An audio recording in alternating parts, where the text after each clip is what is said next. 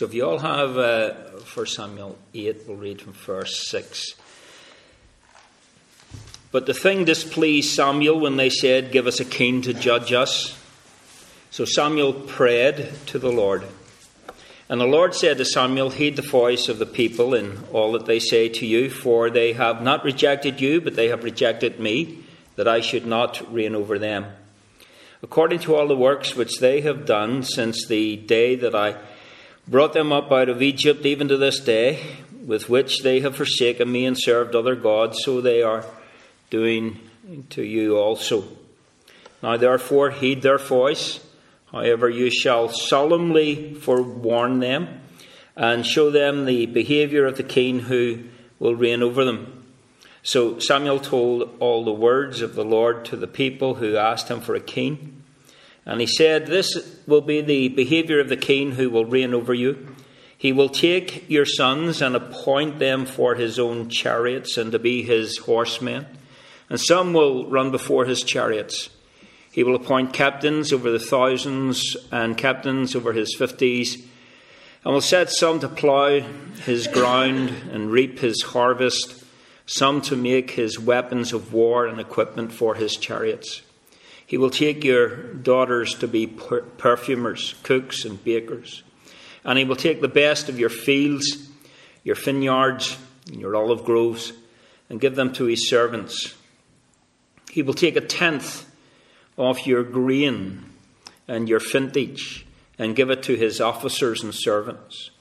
And he will take your male servants, your female servants, your finest young men, and your donkeys, and put them to his work. He will take 1/10 of your sheep, and you shall be his servants. And you will cry out in that day because of your king whom you have chosen for yourselves, and the Lord will not hear you in that day." Nevertheless, the people refused to obey the voice of Samuel and they said, "No, but we will have a king over us, that we also may be like all the nations, and that our king may judge us and go out before us and fight our battles." And Samuel heard all the words of the people, and he repeated them in the hearing of the Lord. So the Lord said to Samuel, "Heed their voice and make them a king." And Samuel said to the men of Israel, "Every man go to his city." Amen. Well, Samuel is old, and his sons are on the take. And that's one of the reasons why the elders of Israel have come to ask for a king. Although, as we noted last time, Samuel is understandably upset. The request for a king was not in itself unanticipated, since Moses refers to the law governing kings in Deuteronomy. So, although the request was not an illegitimate request, from the reading of the text, it's evident the elders' motives are certainly from a horizontal view rather than a vertical view. I think we can see that in verses 19 through 20. Nevertheless, the people refused to obey the voice of Samuel, and they said, "No, but we will have a king over us, that we also may be like all the other nations, that our king may judge us and go out before us and fight our battles." That's staggering, isn't it? God was fighting their battles and had won those battles, and now they're saying, "Well, we'll just go with another king, and he can go out and fight our battles." But do you see how it's all on the horizontal? It's all us. It's all we and ours. They're influenced by the nations around them, rather than the word and the law of God. I remember when we introduced this 8th chapter a few weeks ago, we did so by referencing the danger of cultural influences, and kicked off by looking at Romans 12, 1 and 2. Just let's pop forward to Romans for a little bit. Romans chapter 1. Now, Romans chapter 1, as you know, is not a popular chapter these days. It's the most politically incorrect, unacceptable passage probably in the entire New Testament. And what is so politically incorrect and unacceptable about Romans chapter 1? Well, Paul is saying that God has revealed himself in creation, and he has revealed himself in the moral framework of a man and a woman. Paul is making those essential points. In other words, friends, by virtue of creation, there is a moral compass built into every human being as made in the image of God. In creation, there's enough to know that God made you. There's enough for me to know that God made me. But there's not enough to know about how God saves, if you know what I mean. That it only comes to the revelation of the Word of God through Jesus Christ. And Jesus is the only one who can save as we know. And only when we realize that we're on the sinful side of things do we realize that we need a Saviour.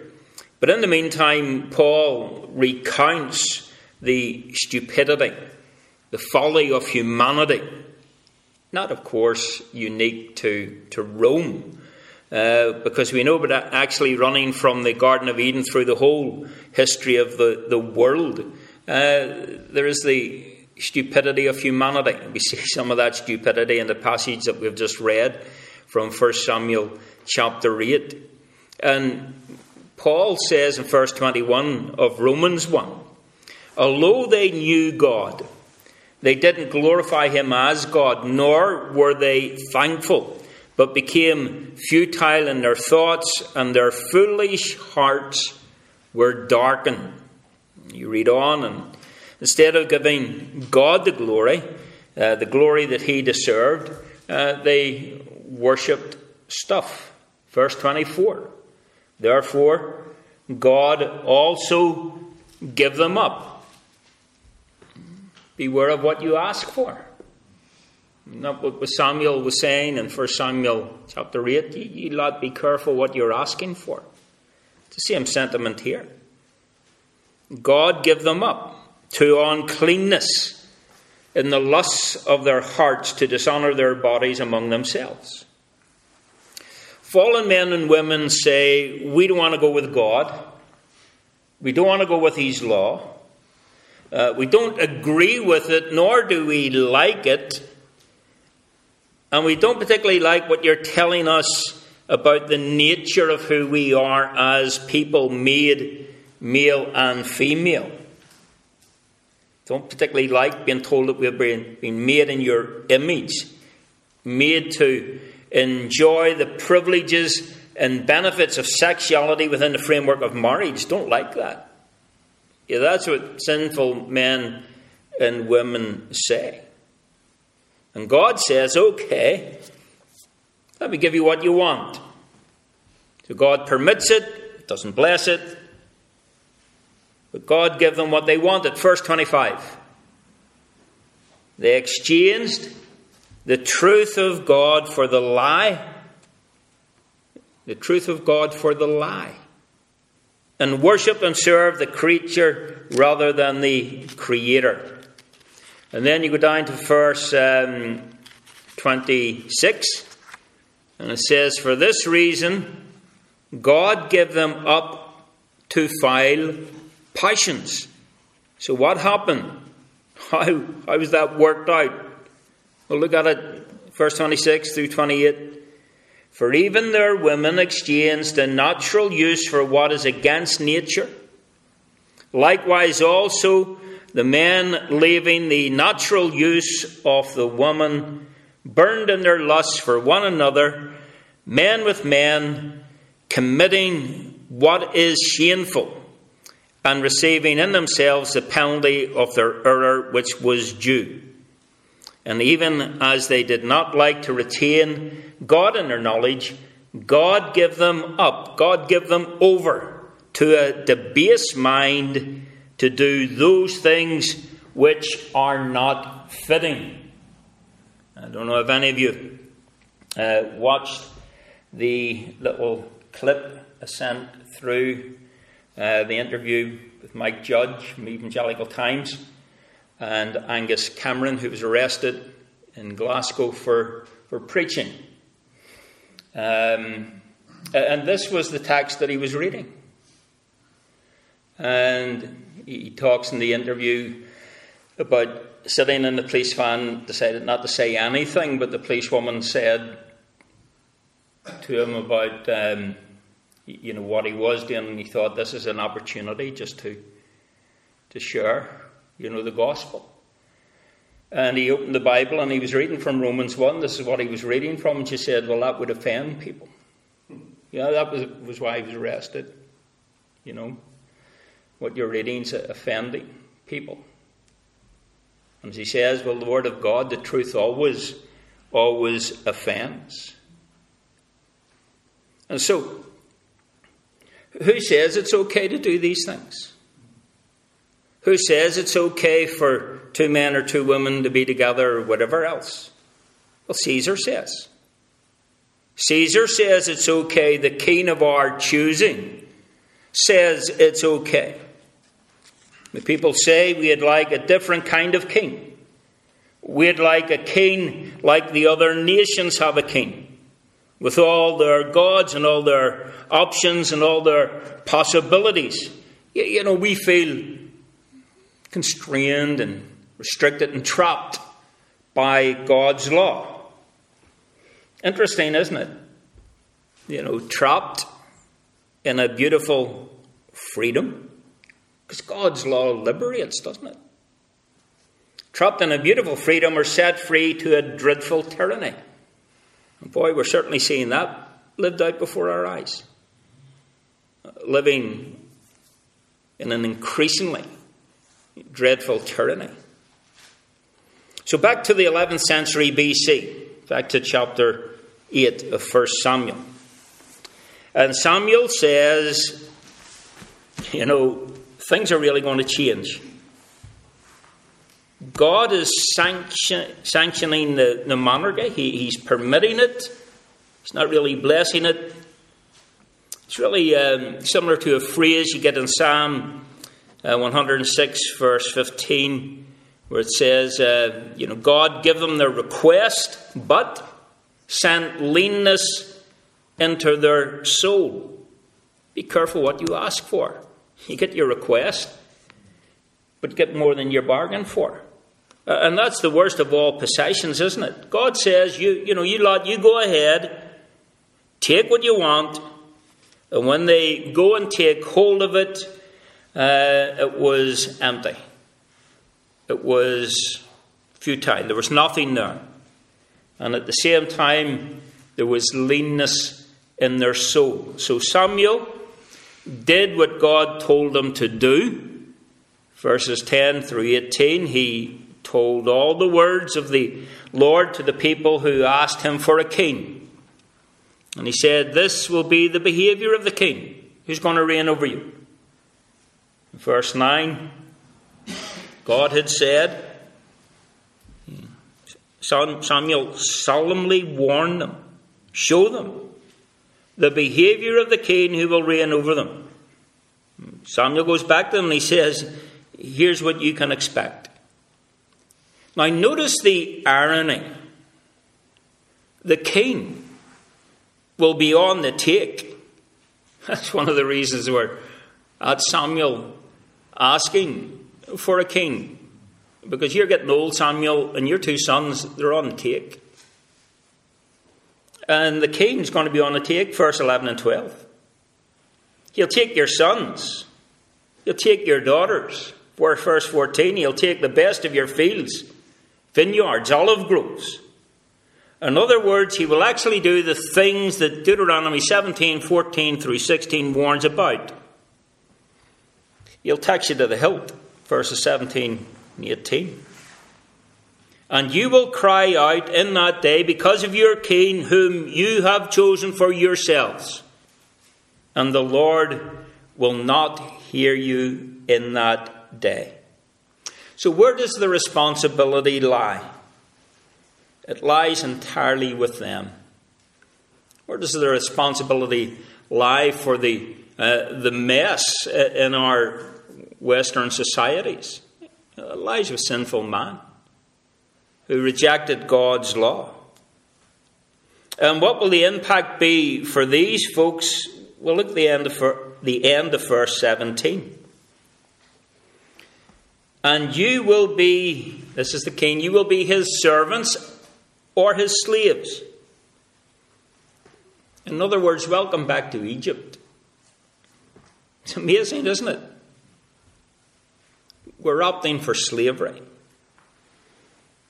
Now, obviously, we can't sit in judgment in these people or on these people, because the picture of the Exodus is a picture of what God has done for us in Jesus Christ, redeeming us with an outstretched hand. By the sacrifice of the blood of the Lamb, we know that we have been delivered from the Egypt of this world, so to speak. We've been brought out, just as this people were brought out of Egypt. Fantastic. And yet, they're not out 20 minutes, hyperbole, but you know what I mean. And they said, you know what, we liked Egypt. The food was much better. We had garlic and cucumbers. Like, are you kidding? Garlic and cucumbers? Let's go back for that. What happened to them?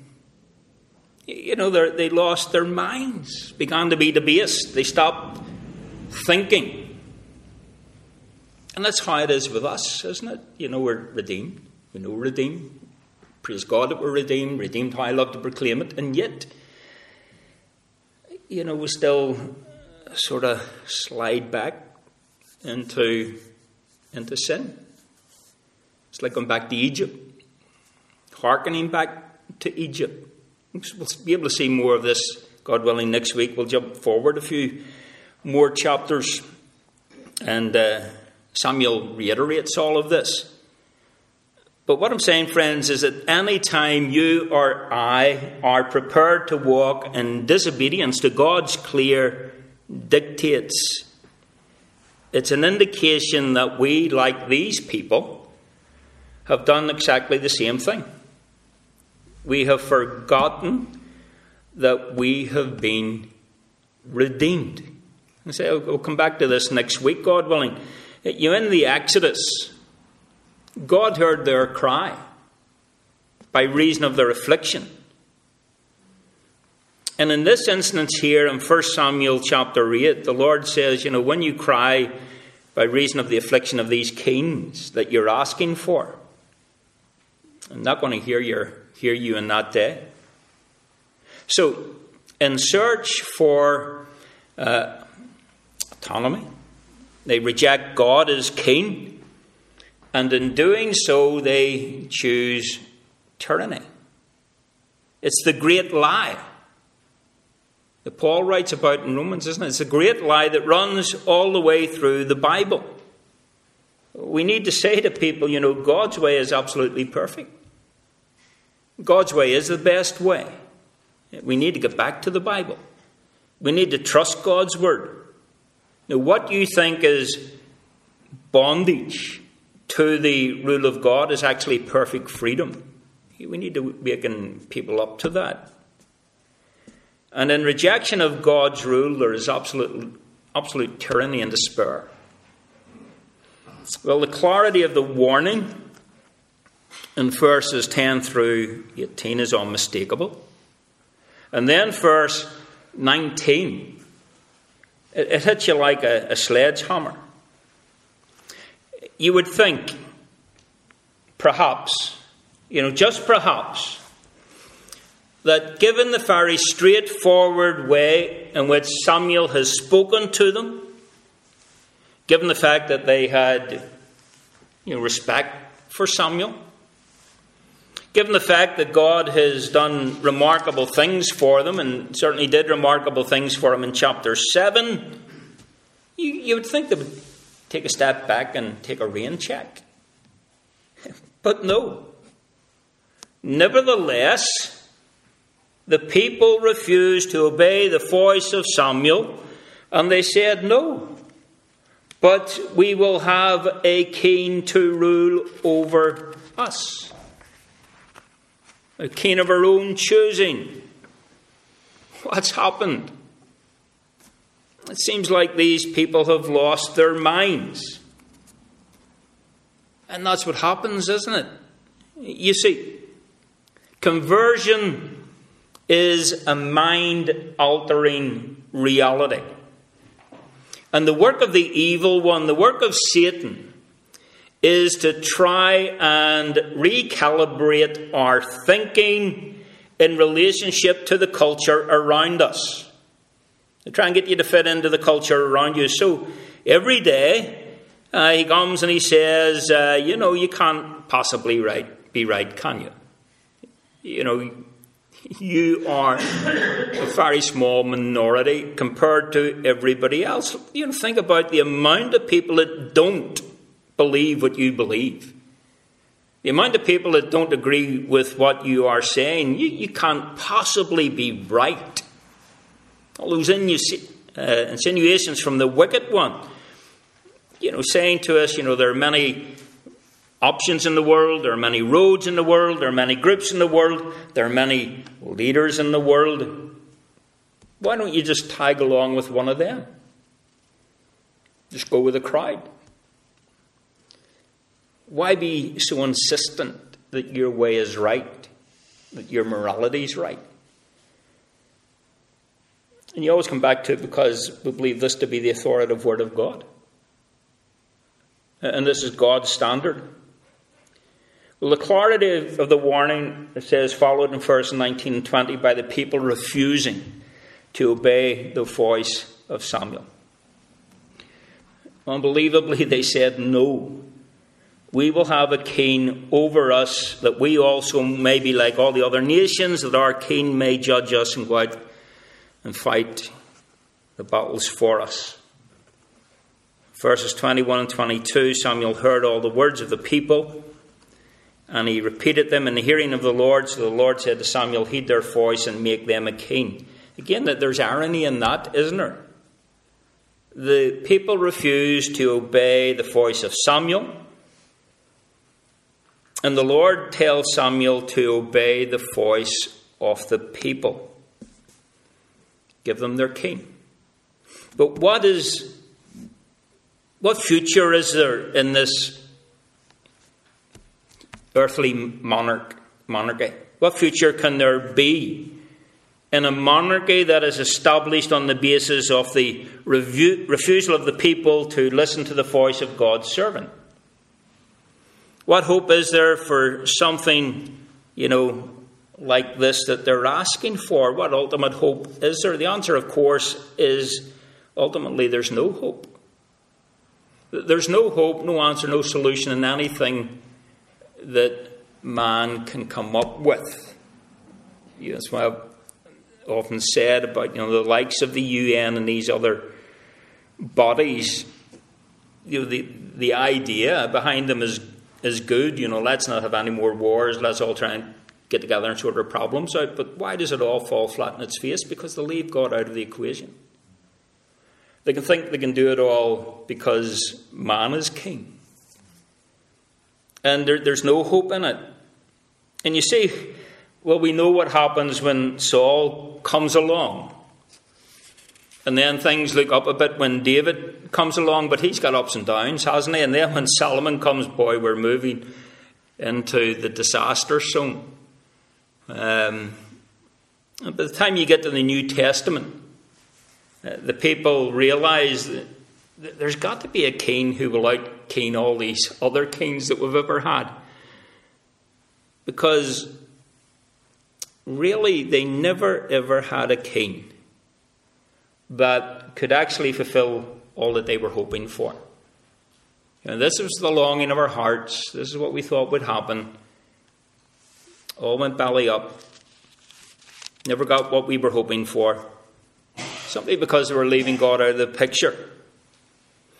And it wasn't until the true king came along, the only king, King Jesus, that things for ourselves personally and for the world in general, if we would heed the message, would find peace in the Prince of Peace. Unlike the king the people asked for, who was on the take. You'll take your sons, your daughters, etc. King Jesus is the king that gives. This is our God, the servant king. Amen. And he keeps what he starts, doesn't he? He started a work in you. Amen. He carries it through to completion. He fulfills his promises. I'll never leave you. I'll never forsake you. His warnings are there, in black and white for us. But because he loves us, he says, look, all things will work together for good for you. I will, carry you through. His judgments are executed in the framework of his mercy. In the same way that parents are supposed to discipline their children because they love them so that they might, be what God fashioned them to be. Well, we know that the Son of Man came not to serve, but to serve. Not to be served, but to serve. And to give his life a ransom for many. He says, I give them eternal life and they will never perish. That's a promise that we can claim. We'll never perish. He says, come to me, all you who are heavy laden. It sums up many of our lives every day, isn't it? We can't make sense of it all, what's happening. And Jesus says, come. You can't make sense of it all. Come to me. And cast your burden on me and I will give you rest. That's what our King promises. Unlike these kings that were going to come in future generations, our King, sticks by us and enables us to live in a way that brings him the greatest glory. You see, Jesus is not like any other king. That's what I'm saying, beloved. Jesus is not like any other king. And our citizenship is in heaven. But we know that, it costs to have Jesus as king. It isn't an easy ride. And many people are increasingly finding out that it is, costly to serve King Jesus. As Angus Cameron found out when he was arrested, and as others are finding out. Thankfully, we still live in a country where, through the courts, things, common sense prevails. But in other parts of the world, people are suffering terribly for their stand for the cause of the gospel of Jesus Christ. And God knows every one of them. God doesn't forget them. And as we come to prayer, after we sing our second hymn, we will certainly want to remember those persecuted brothers and sisters in Christ in different parts of the world, whether they're being persecuted through religious regimes or political regimes. But we'll certainly want to remember them in prayer.